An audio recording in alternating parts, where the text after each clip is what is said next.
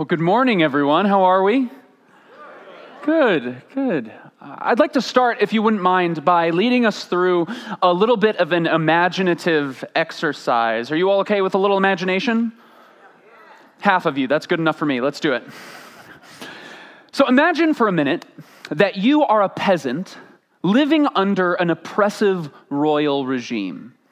The monarchs are corrupt, and the laws are unjust and unfair to you and your family. The king is crippling your people through taxation. Your property is seized without justification. You can hardly imagine a worse situation. But you've got aspiration. Very quickly, you and your fellow peasants reach a point where you just can't take it anymore. The time has come for revolution. So you call a meeting, you gather forces, you go to war against the establishment, you stick it to the man. And best of all, you win. Now it's time for you to establish your kingdom. And from your new seat of power, you decide that things are going to be different from now on. You decide that no longer will we have a financial system that makes the rich more rich and the poor more poor, but we will build a system that is fair for all people. You decide that no longer will the darkness of corruption run our government, but we will build a system of uprightness and integrity, where instead of only working for their own benefit, the leaders truly work and serve for the benefit of the people. This is the birth of a new kingdom, an entirely new way of living, and you believe that it will be a light to the whole world for how to build and live in a just, good society. And it goes well for a while. But then one day, you're attacked by a neighboring kingdom. A large portion of your city is destroyed during the battle, and in order to rebuild, you decide to raise taxes. Amidst all the frustration, you do your best to remain fair and just to everyone, but eventually the voices of the powerful business owners and the military leaders and the heads of the church, these voices, they get louder and louder, and eventually you bow to their pressure. You begin to make promises to the powerful that cause you to break your promises with the people. Lies begin to pollute. Fear begins to rule, and the preservation of your own power becomes more prevalent than the promotion of peace, justice, and love. And even though you started with the best of intentions, even though you tried so hard to do things in a different way, in the right way, before long, you actually become the kingdom that you originally rebelled against. You are actually consumed by the very darkness that you sought to drive out, and it won't be long before another people comes along, rebels against you, and your kingdom will fall. Welcome to church. Now, as I was telling you that story, what came to mind for you? Like, what time in history were you thinking of? What places? What faces? I mean, who came to mind for you? What people? What rulers? What names? Was it Rome or Russia? The Ottoman Empire or the Akkadian Empire? Was it ancient Mongolia? Was it China? Was it Persia? Or was it Sparta? Was it Egypt or Israel? Enron or Pan Am? Was it Britain in the 1620s, Germany in the 1920s, or us in the 2020s? You see, the reality is there's plenty that you could choose from. Really, this story that I just told you could have been any of those stories and many, many more. Why? Well, because in many ways, this is the human story. But in order for us to truly enter in to this human story together this morning, we actually have to start at the beginning. In the beginning, God created the heavens and the earth. Now the earth was formless and empty. What's the next word? Darkness was over the surface of the deep, and the Spirit of God was hovering over the waters. And God said, "Let there be light." And there was light. So in the beginning, on page 1 of the Bible, God creates a good, very good world.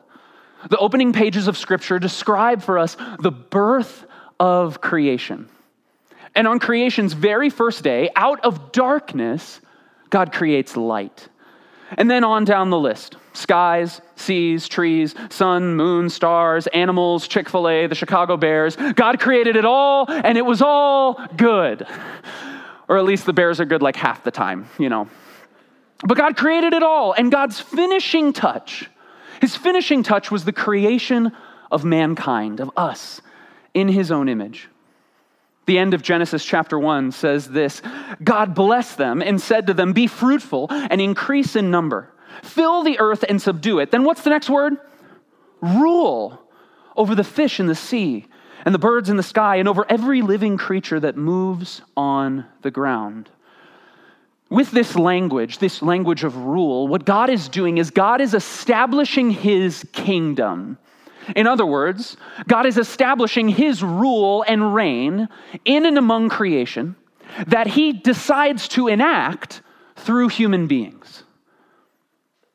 Birth, light, kingdom.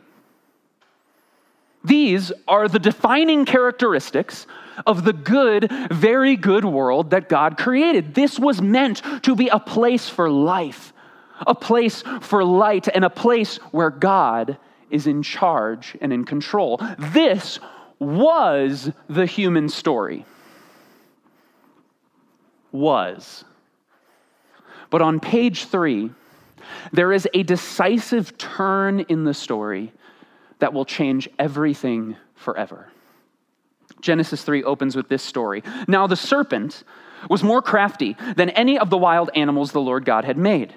He said to the woman, "Did God really say, 'You must not eat from any tree in the garden'?" The woman said to the serpent, "We may eat fruit from the trees of the garden, but God did say, 'You must not eat fruit from the tree that is in the middle of the garden, and you must not touch it, or you will die.'" "You will not certainly die," the serpent said to the woman, "for God knows that when you eat from it, your eyes will be opened, and you will be like God, knowing good and evil." When the woman, what's the next word? Saw that the fruit of the tree was good for food and pleasing to the eye and also desirable for gaining wisdom, she took some and ate it. Now I want us to notice the difference between Genesis 3 and Genesis 1. Think back to the creation story. The repeating line at the end of each day, after God creates all that he does in a day, it says, "And God saw that it was good." But what's the line in Genesis 3, verse 6? Who sees here? The woman saw that the fruit of the tree was good. You see, in the beginning, the kingdom of God, as we said, meant God was in charge. God was in control. When God is in control, it means that God is the only one who gets to see and decide what is good for us. But by Genesis 3, we see that man and woman, they want to see and decide what is good for themselves. And by doing so, they wrestle control of the kingdom away from God and to themselves. Let's keep going. When the woman saw that the fruit of the tree was good for food and pleasing to the eye and also desirable for gaining wisdom, she took some and ate it. She also gave some to her husband, who was with her the whole time and did nothing. Wait, it doesn't say that. I'm sorry. It's true, though. And he ate it as well. Then the eyes of them both were opened, and they realized they were naked. So they sewed fig leaves together and made coverings for themselves. And this next part is so sad. Then the man and his wife heard the sound of the Lord God as he was walking in the garden in the cool of the day, and they hid. They hid from the Lord God among the trees of the garden. Now again, let's remember, the creation narrative, it paints this picture, it tells us this story of humanity living in this perfect relationship, this perfect harmony, this shalom or peace with God. In Genesis 1, man and woman are walking and living and basking in the light of God's glorious presence. But by Genesis 3, what happens? Man and woman, they are hiding from God in darkness, away from his presence. And I'm guessing some of you are pretty familiar with this story, so you know where we go from here. God banishes Adam and Eve from the garden, and they have two sons, Cain and... Now Cain said to his brother Abel, "Let's go out to the field." While they were in the field, Cain attacked his brother Abel and killed him. Once again, in the creation narrative, God gives birth to a good, very good world. And this world, it is flourishing, it is teeming, it is filled with life. But as a result of human rebellion, just a few pages later, that same creation is now living under the threat of death. Are you with me? Let's review. In a matter of a few pages, human rebellion has turned our story in a completely different direction. Human rebellion has moved our story from kingdom to chaos, from light to dark, and from birth to death. And now, this is the human story. These are the themes of the story that we opened our time with together. And in many ways, this is the unfortunate human tendency that continues to play itself out all through human history. If you keep reading in the Bible, you'll see another example of it in the nation of Israel. Anyone remember them? If you keep reading in Genesis, you'll find a guy named Abraham. And God gave Abraham a promise that through Abraham, God would give birth to a holy nation. And that nation would shine the light of God's goodness and his love to the entire world. And through leaders like Saul and David and Solomon, God established Israel as a great kingdom. But if you keep reading through the Old Testament, it tells the story of the constant rebellion of the people of God and their leaders against God. And very quickly, their kingdom of Israel collapses into chaos. And the people are scattered into the darkness of exile in foreign lands like Babylon. And just like that, the nation of Israel is dead. You see it? Let's take perhaps a more modern example. Think about our own country, if you will, for a minute. The birth of the United States was founded on this idea that we would be a new kind of nation. The language used was that the United States would be a city on a hill, a beacon, literally a light of hope to the world. And very quickly, the United States became a dominant global superpower. We live in one of the strongest kingdoms the world has ever seen. However, you only need to turn on the news or go on Twitter for about 5 seconds before you begin to see how our once all-powerful U.S. kingdom, in many ways, is living in chaos.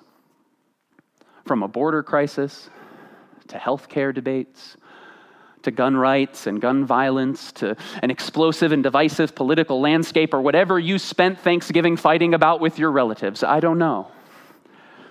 And please, hear me. I believe that there is so much we have to be grateful for about how wonderful and amazing our country is. But regardless of what you think or believe about some of these issues politically, there is no denying that our once powerful kingdom in many ways is in chaos right now. There's no denying that our light of hope to the world has some dark, dark blemishes. And if we do not deal with them, then it is very clear that the way that we are currently living in many ways is leading us on a path towards death and destruction. But you don't have to talk about nations and governments in order to tell this story. You could talk about the world of sports, right? In 1984, my beloved Chicago Bulls drafted Michael Jordan from the University of North Carolina. This was the birth of a new era for our team, right? There were bright days of light ahead. And for nearly an entire decade, the Bulls had a dynasty, one of the greatest kingdoms the professional sports world has ever seen. But then what happened? Well, Michael retired the second time. And the kingdom was thrown into chaos. The light of the 90s was over, and if you have watched the Bulls recently, which I don't know why you would, we are living in dark, dark days, my friends. And even when you thought we had the birth of a new super team, we saw the death of Derrick Rose's knees, and the chaos started all over again. The point is, this is the human story. More often than not, if we're totally honest, this is the seemingly natural progression of human history. And I'm willing to bet that even if you look at your own life, you could probably think of a time where the kingdom of your finances, for example, you had a good job, you had a nest egg, everything was good, and then all of a sudden, the kingdom of your finances was just thrown into chaos. You didn't see it coming. Loss of a job, a business goes under. And all of a sudden, that kingdom is just chaotic. You're grasping at straws. I'm willing to bet if you look at your own life, you could think of a relationship, whether maybe it's your marriage or a relationship with a child or a friend that was once so beautiful. It was once a source of light in your life. But lately, because of lies or a betrayal or just a lack of intentionality and time together, that once bright relationship in your life now feels distant and dark.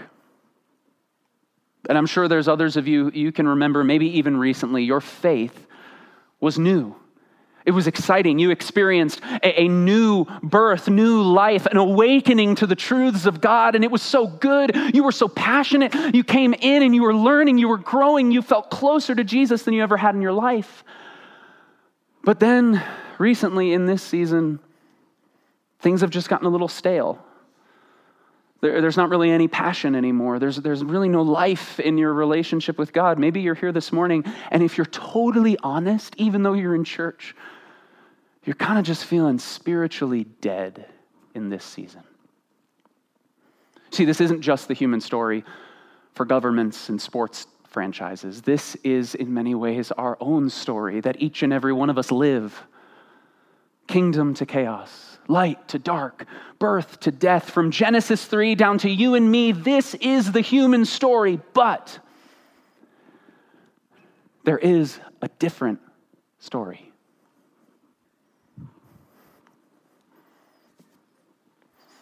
In those days, Caesar Augustus issued a decree that a census should be taken of the entire Roman world. This was the first census that took place while Quirinius was governor of Syria. And everyone went to their own town to register. So Joseph went up from the town of Nazareth in Galilee to Judea, to Bethlehem, the town of David, because he belonged to the house and the line of David.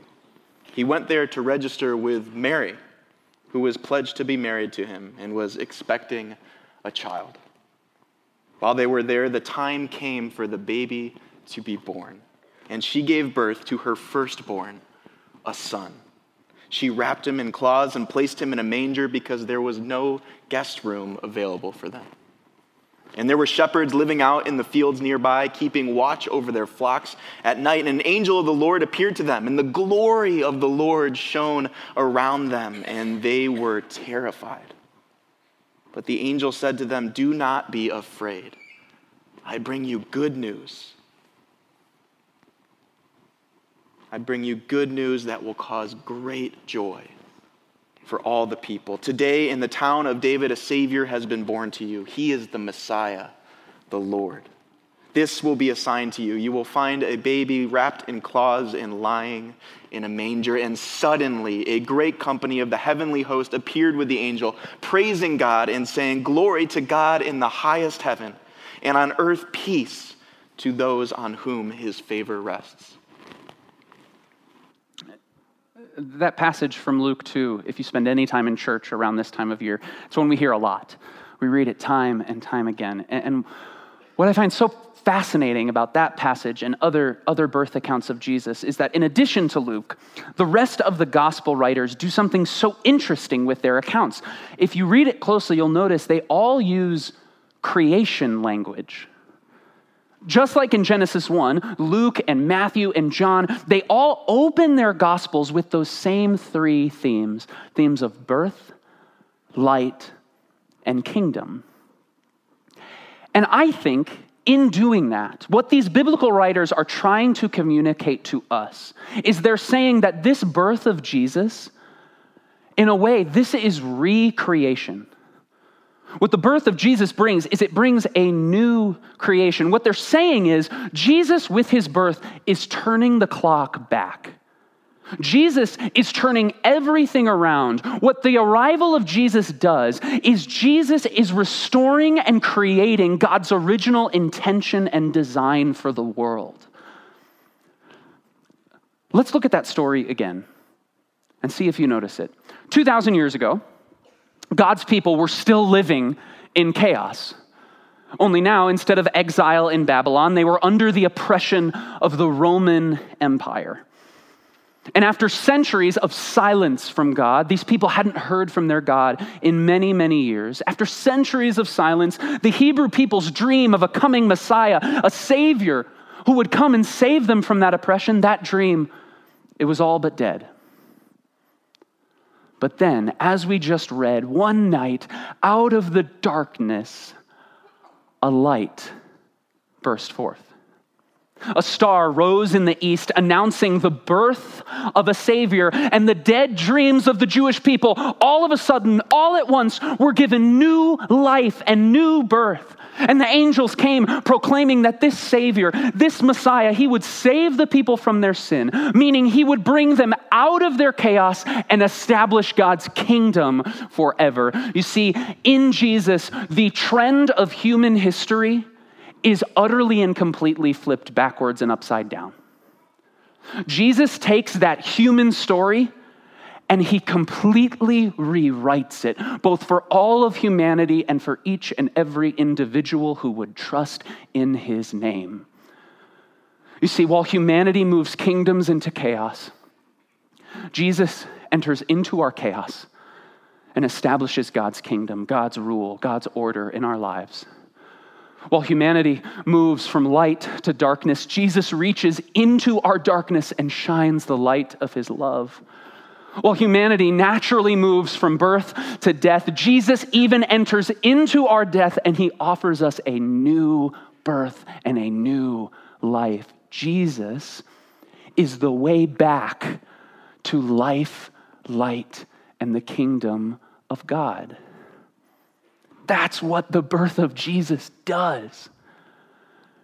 And in this season of Advent, we are invited to courageously remember that while history in so many ways has moved in this negative direction, and while our lives sometimes to this day feel that they are hopelessly moving in a negative direction, from birth to death, from light to dark, from kingdom to chaos, Advent is a reminder that we await a more hopeful future where God is coming in the person of Jesus to turn it all upside down, to restore it all, to redeem it all, and to renew it all. What the Advent season does is it proclaims that we have a promise from God of a future where there is no more chaos and God's kingdom reigns forever.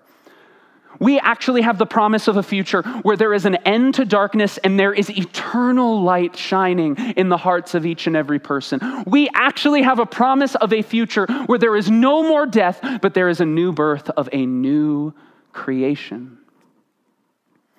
And right now, as we close, what I want us to do is I want to lead us in a time where we are invited to enter into this anticipation of God's coming light, life, and kingdom right here, right now, in our day in 2019. Because let's remember, this proclamation, this flipping of everything upside down, this was not just good news for shepherds in a field 2,000 years ago, but this continues to be good news for us sitting here today.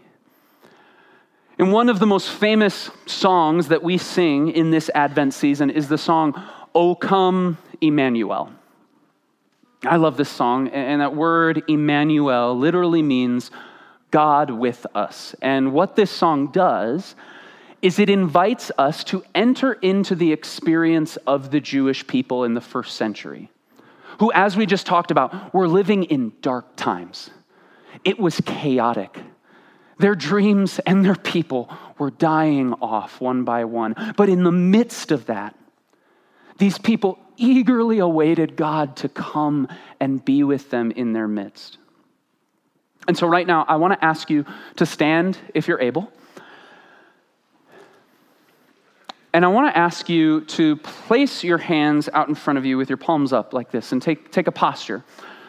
And why we do this is this posture, it communicates that, God, we are open to your arrival through Jesus in our lives this season. And I want to encourage you, if you would, to keep this posture throughout this entire time of prayer. And what we're going to do is I want to lead us through a time of call and response prayer. And I want us to focus on praying for the chaos and the darkness and even the death that we are facing in our own lives heading into this season. And so what I'll do is I'll sort of prompt you with a thought or a specific area for you to think or pray about, and then John and the team will lead us through singing that repeated line, O come, Emmanuel. And in doing this, what we're doing is we are inviting Jesus into the chaos and into the darkness and into the death we are experiencing. Rather than being a people who pretend it's not there and are just happy-go-lucky because it's Christmas time and we're Christians and we're supposed to be. What the Advent season is, it is actually an invitation for us to enter into that confusion, to sit in that frustration, to sit in the questioning with honesty, that sometimes it's really hard, but also with hope that God is on the way in the person of Jesus. And so now, would you just sing that repeated line with expectancy? O come, Emmanuel.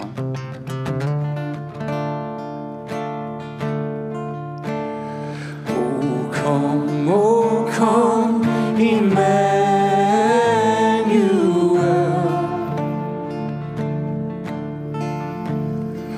O come, Emmanuel.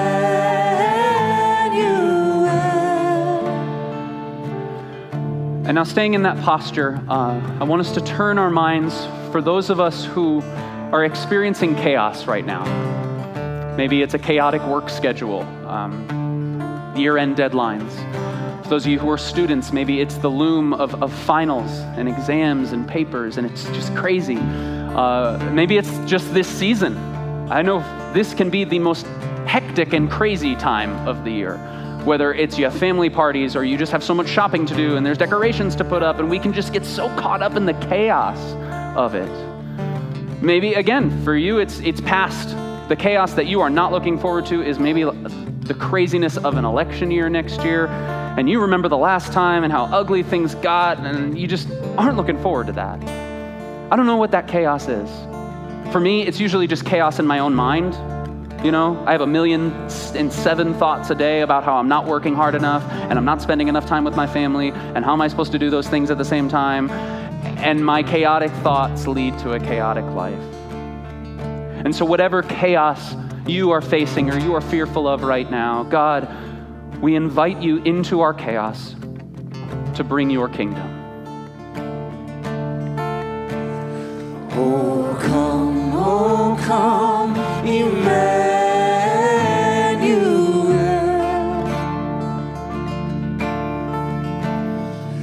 O come, Emmanuel.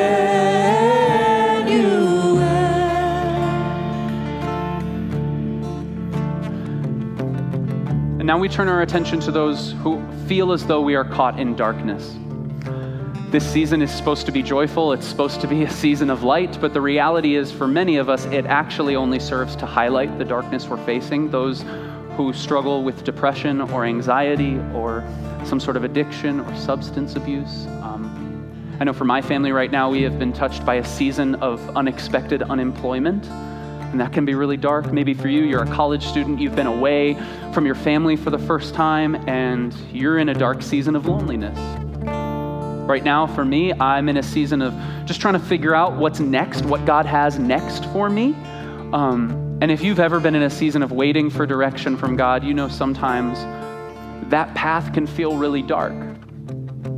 And so now, whatever darkness you are encountering, God, we invite you into our darkness to shine your light.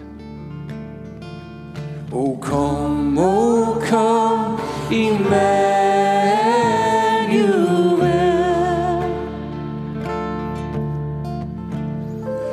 O come, Emmanuel.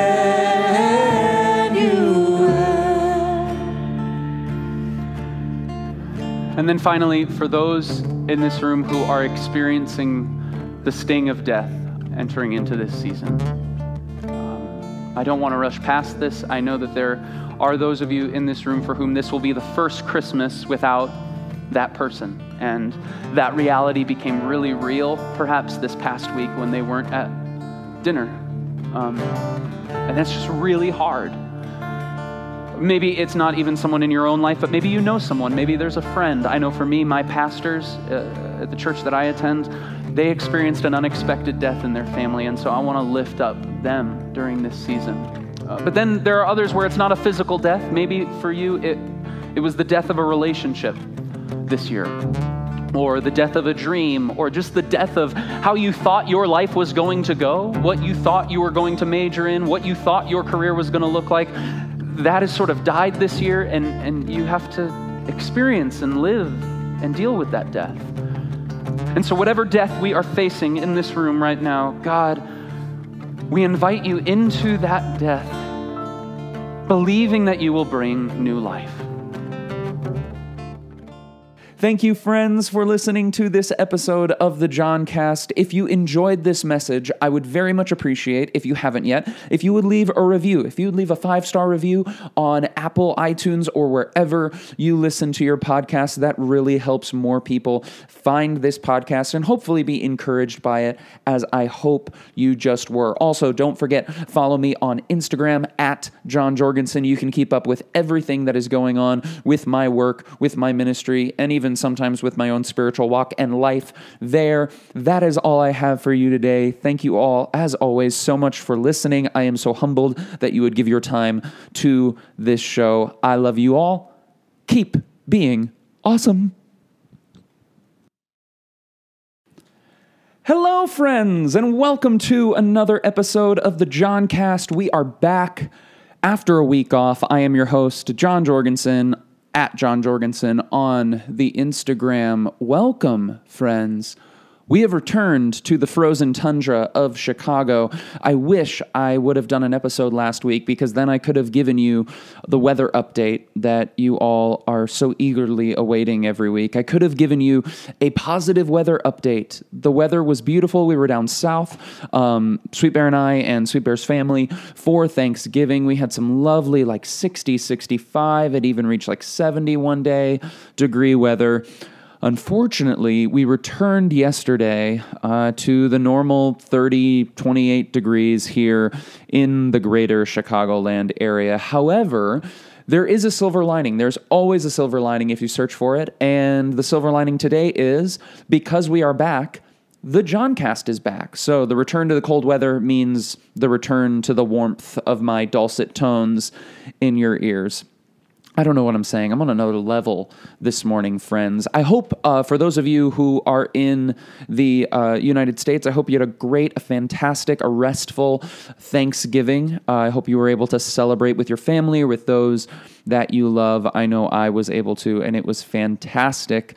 Also, another thing that I was able to do this past weekend, I was invited to guest teach at a church in the western suburbs of Chicago, Christ Church of Oak Brook. This is a church that I've been partnering with for several years now, both with their middle school and high school ministries, as well as with their contemporary service. They do a contemporary and a classical service.